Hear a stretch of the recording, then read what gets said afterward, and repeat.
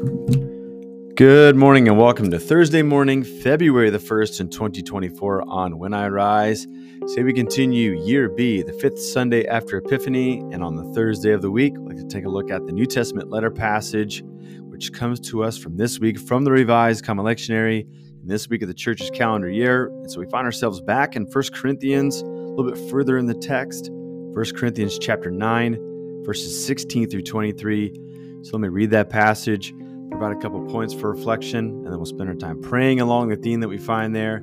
Thanks for making us part of your morning on When I Rise. Let's allow our souls to rise and meet God together in a time of prayer.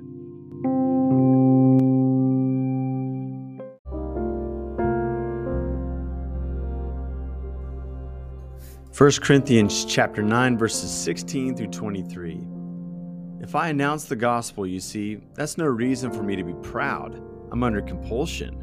Woe be it to me if I don't announce the gospel.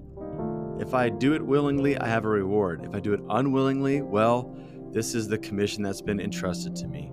So what is my reward? Just this, that when I announce the gospel, I should give it away free of charge, that I shouldn't make use of my rights in the gospel. The reason for all this is as follows. I am indeed free from everyone, but I have enslaved myself to everyone so that I can win all the more.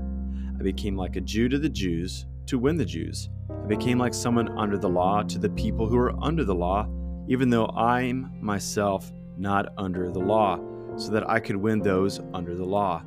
To the lawless, I became like someone lawless, even though I'm not lawless before God, but under the Messiah's law, so that I could win the lawless. I became weak to the weak to win the weak. I've become all things to all people, so that in all ways I might save some. I do it all because of the gospel, so that I can be a partner in its benefits. This is the word of God for us.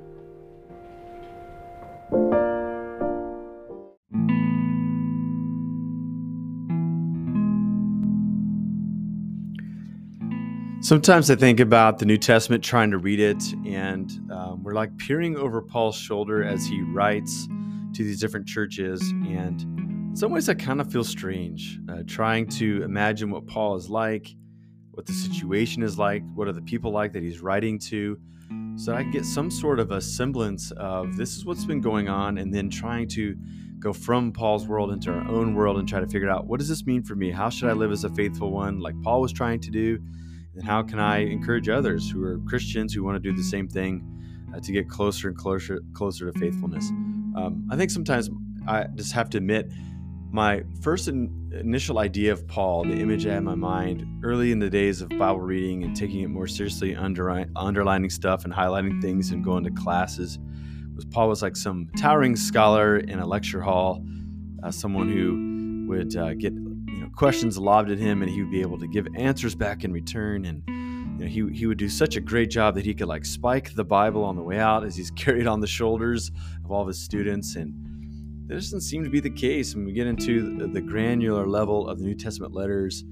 Paul was resisted by some. He was misunderstood again and again. And he seems quite out of bounds from where his life trajectory probably was first rendered. And so when I think about Paul now and I read his words, like the inner monologue, the inner picture that I have is a guy who's like he's like an Uber driver from a different country that in a long enough car ride, if you get talking with him, you know that he's got so much in his depths, like not just head knowledge, but also life knowledge. And you almost are tempted to say, hey, let's take another turn around the block so you can get all the way to the bottom of your digression before I'm left off on the curb, and I'll still give you a high review because of it. And right here is where we see Paul trying to reckon with a couple of things. Number one, he's deeply Jewish, and he never ceases to be Jewish. I think that's something that Protestants have left to the side along the way. They think that he left, quote, Judaism for, quote, Christianity. But Paul's deeply Jewish to the very end of his life. The way that he renders the Shema prayer, for instance, he reworks it to a place like we saw a couple weeks ago or last week in 1 Corinthians chapter 8. There's a sense where his social ethic, personal ethics are still steeped in Judaism. And so we would see like whenever there's like a jump ball between the Jews and the non-Jews, that we would assume that Paul would try to side with those sectarian Jews that he came to know so well, that he remained. But we see again and again, the further he gets out from Jerusalem and the further he gets into these communities and he witnesses, two stark realities: that the Messiah's already been at work in some of these remote Gentile regions, but also how deep the idolatry was that grieved the heart of God. Paul begins to render a missional theology. And his missional theology is to do something quite creative, which is not just to go to the Jews, but also to the Gentiles. This is a passage that we hear quite a bit, particularly in modern church circles, where we're trying to go further than maybe our parents' generation or our grandparents' generation, to try to appeal to people who've never been in church before. There is this sense where there's a growing population, particularly in the American frontier, of those who are the nuns. And we're not talking about nice ladies and religious orders, but we're talking about those who have no religious affiliation. It's the fastest growing religious group in American life. And the younger somebody is, the more likely they are to be in that none or no particular belief bucket. We also have now second and third generation atheistic families, that they don't have any religious habits. They don't pretend to turn up on a candlelight service, Christmas Eve service.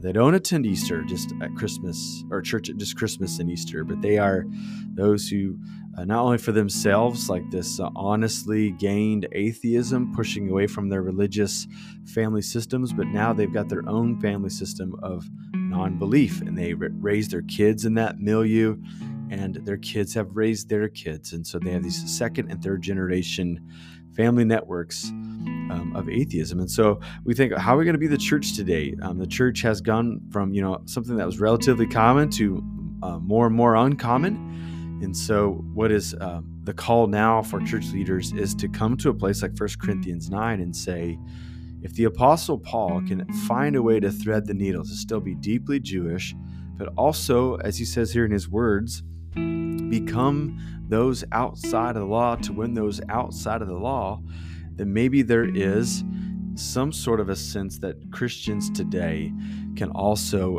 journey into places outside, quote, outside the boundaries of what we thought was normal for the Christian world, in order to appeal to those with the gospel of Jesus Christ. And so I see this as a foundational missional text, that this one person can remain faithful, but also seek the unity of all people. So once again, we're at this paradox that N.T. Wright tells us, that the church always wrestles with the paradox of unity and holiness. How do we include more and more people together, unity, and how do we stay faithful unto our one God, holiness? And we see a place like Hebrews chapter 12, verse 14, and other places where it said that this unity and holiness is going to be the common cause of all church people. And so it's something for us to wrestle with today, like in our own unique Christian calling, but also in communities. What does it mean to be faithful and to include more people, so that all people might know the love of God that we've come to know? So with those things in mind, let's spend some time praying to our God this morning.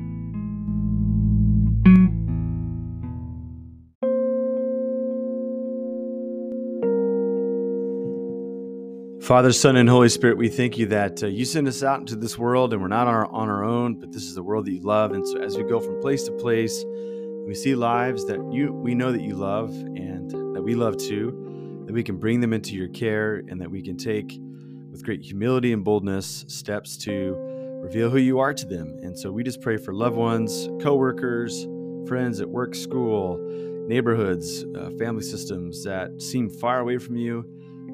We thank you that they're not as far as we think, and that your kindness draws people to repentance. So we pray that your kindness would be extended to all people, and that you draw them to yourself. And if you seem fit to include us in that story of their awakening to faith, we rejoice in that. So give us the words to say, the heart, but also the actions to reveal Christ to them, and so the grace of God can reach to them in its many forms. We ask all these things in Jesus' name. Amen.